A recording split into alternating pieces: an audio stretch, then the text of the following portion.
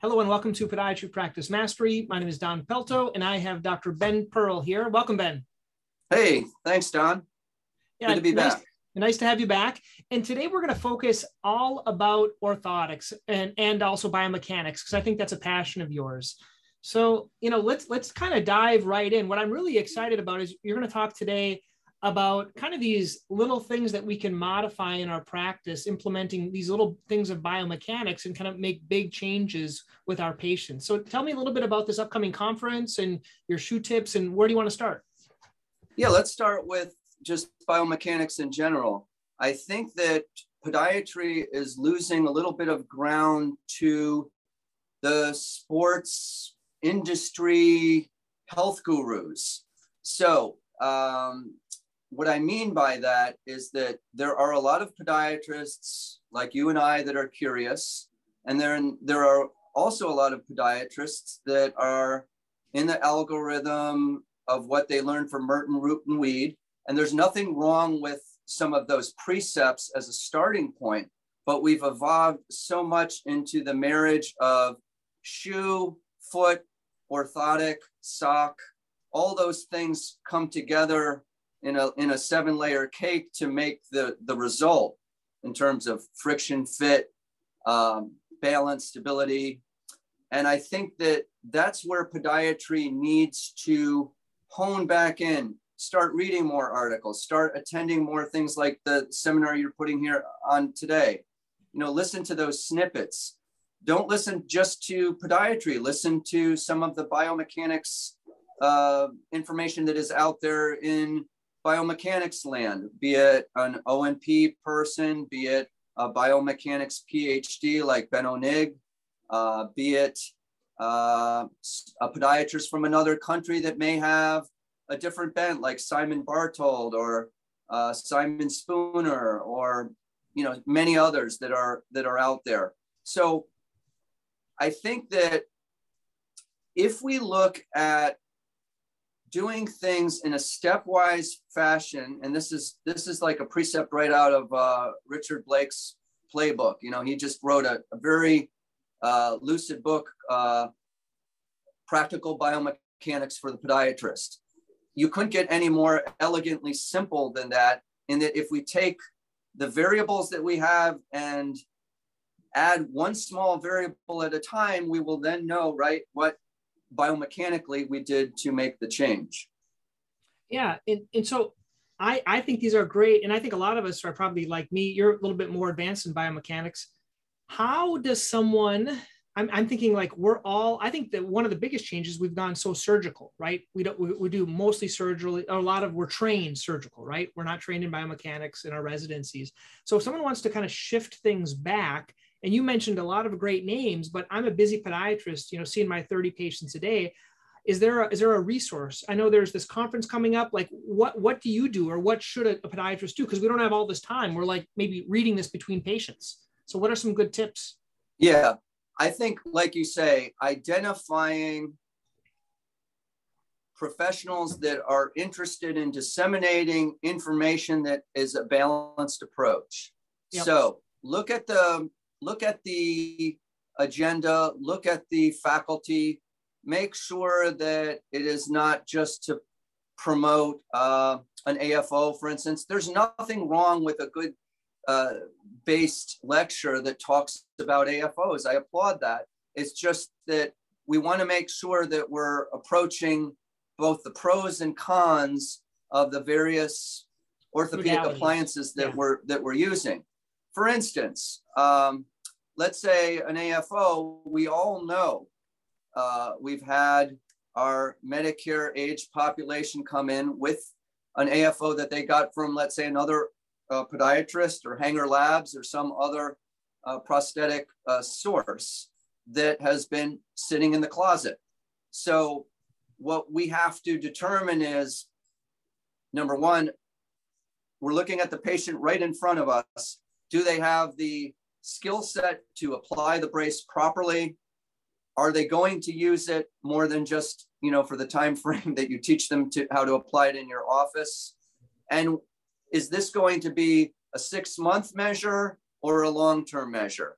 And then, of course, it gets down also to making sure when we dispense them, just from a practical standpoint, that we take into mind the same and similar. If they've had a cam boot, for instance, we then have to enter the discussion of, even though this may be better for you, Mrs. Jones, we see that you've had a cam boot, this may be a problem. And then it's up to you to determine, do you want to just give them an ABN, or are you going through the appellate levels and documentation that will be required to get that device that you want covered, be it an ankle brace or some type of AFO. One of the things that I just picked up from a colleague of mine just recently, I like this idea of not just deferring to a cam boot for offloading the ankle or a fracture. So let's say we have a stable fracture. We know that when we put a cam boot on, we're going to have an inequity there with the leg length. So, and I have no affiliation with these folks whatsoever, but I really like the idea of this Taco brace that is external to the shoe. Mm-hmm. So instead of having a differential of, let's say, 1/2 inch, 3/4 inch, whatever the cam boot differential is, an inch, now you have minimal, because it's a external skeleton that goes around the shoe. And we've also taken out some of the compliance issues with having something internal in the shoe, where now you have something you're jamming into the shoe, creating more volume, and now it becomes a shoe fit issue. Yeah, in some cases. That's a great tip. You had some other kind of real practical biomechanical tips you were going to, like, what you use every day in the office. What are some of those other tips? You talked about a ball or some things like that. What are those things? Yeah.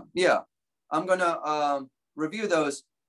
I just wanted to finish with one little caveat that I think people should understand. When we wear a cam boot or one of these Taco braces, when we're talking about offloading vertically, we're really, as measurements go with those devices, offloading approximately 30%. That's supported in the literature.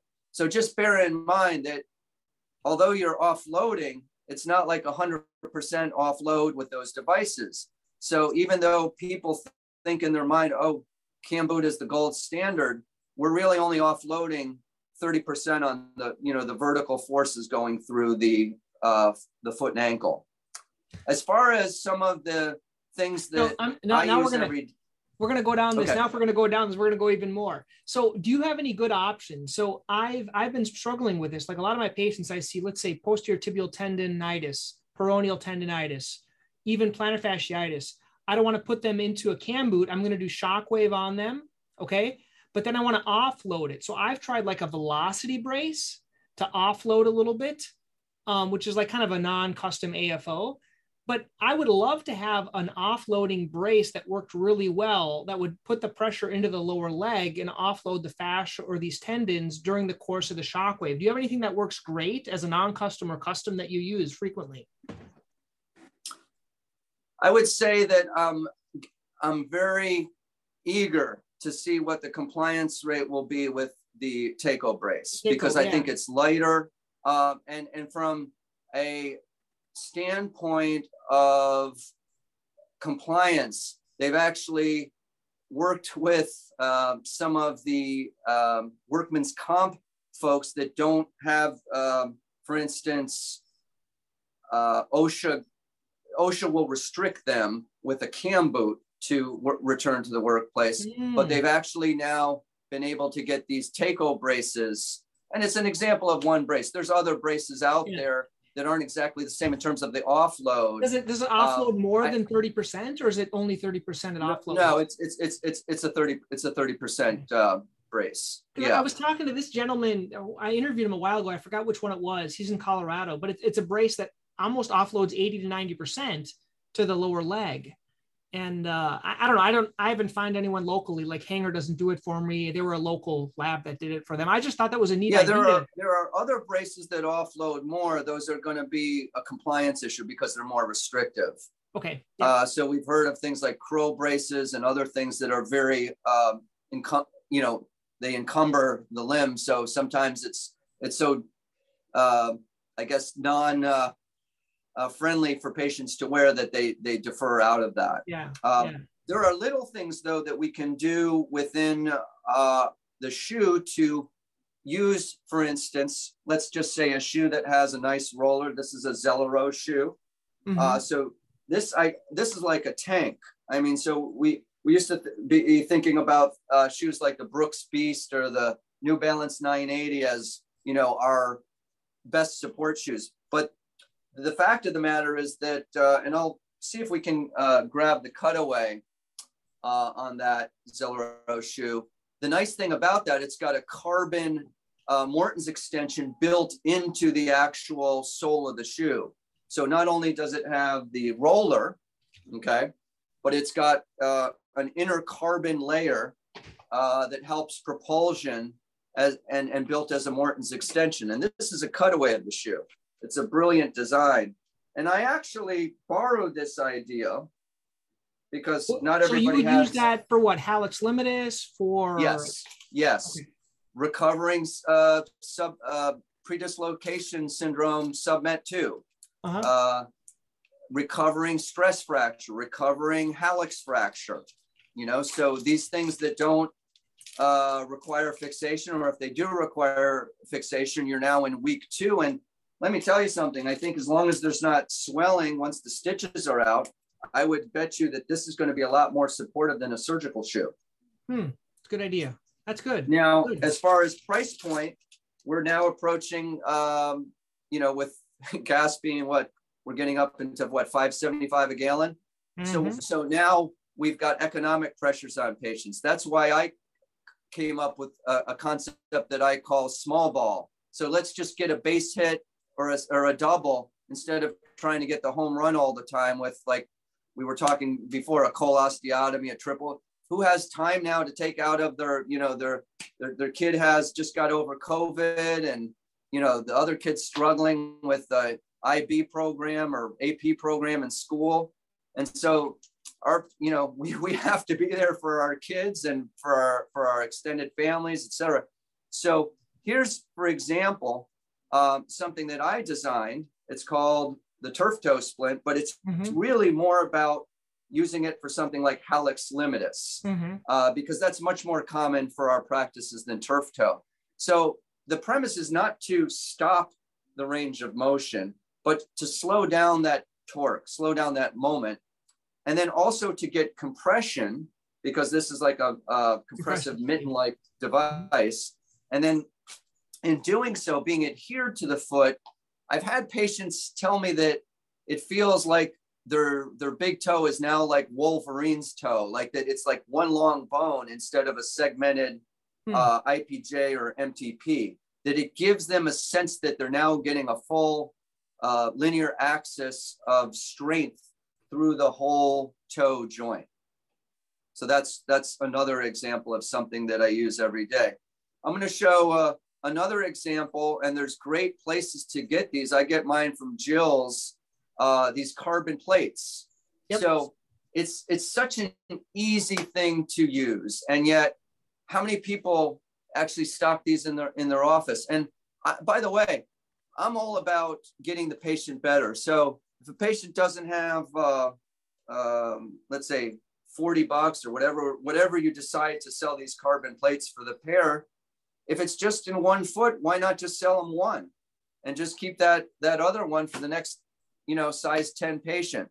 So I think if we open up our paradigm and approach to not be a one size fits all for our patients, we can then customize and get more patient compliance, you know, both from a what it feels like standpoint and also an economic and realistic standpoint for application. Yeah, that's great. That's great. Hey, we're coming towards a little bit of the end here in terms of time for us. Tell me a little bit about this how you guys put together this kind of biomechanics workshop, or this. Tell me a little bit about this, and if people are considering and they want to learn more about biomechanics, who would this be good for? Yeah, this is actually good from student, resident, all the way up to seasoned practitioner. Because Don, there's so much new that's coming out. If you look at magazines like Lower Extremity Review, the biomechanics journals, especially things that are being published in the UK and Australia, there's just so much going on. And why do they focus on it more over there? Because they're not as surgically focused. Yep. They don't do as much surgery. I'm sure there's some surgeons, I'm going to offend somebody, there might be some Australian surgeons, but it's just not as prevalent as it is here in the US. So even insofar as things like the subtalar joint neutral, Benno Nigg talks about how it's very difficult to measure this. It's not that we have to throw that concept out the window, but there are other things. Let's think about not just what it looks like, kinematics, excuse me, but what the torque forces are through the joint. Benno has published a study where he found that you can do various wedges in shoes. And for some people, those medial and lateral wedges will influence the knee into a more of a valgus moment. And that same, in another patient, it'll induce a varus moment and more torque through the outside of the knee. So because we're multi-segmented, we cannot just have our eyes on the feet. As Dr. Richard Blake notes, he starts from the head. He starts looking at head tilt. He looks at shoulder drop. How does that affect the lumbar? Then we've got a referral to our osteopathic, chiropractic, orthopedic back doctor colleagues, detecting something in the hip or the back. So it's all connected. And I think that what someone is going to get out of this seminar is more connectivity, more assurance and validation that what they're doing is the correct protocol. And it's going to change their mind about a few things based on the evidence that's out there. That's great. Underneath this, I'm going to be putting just the information. If you're listening to it, it's coming up in June, but then there'll be information about probably the replay and things like that, where that'll be at in the future. So good. Yeah, and you can email me directly at arlingtonfoot@gmail.com, and you can get more information and make a decision if you want to sit in virtually. And we will be offering a edited a version after the fact that will be a pay-per-view, just because we want to encourage people to participate live. Oh, cool. So that's a benefit then. So yeah, I'm going to be sending out this tweak to the list and see what people say and see if anyone's interested. And it's great. I think the trend now, what I feel is people are giving stuff for free for people that want to be present in kind of the early adopters.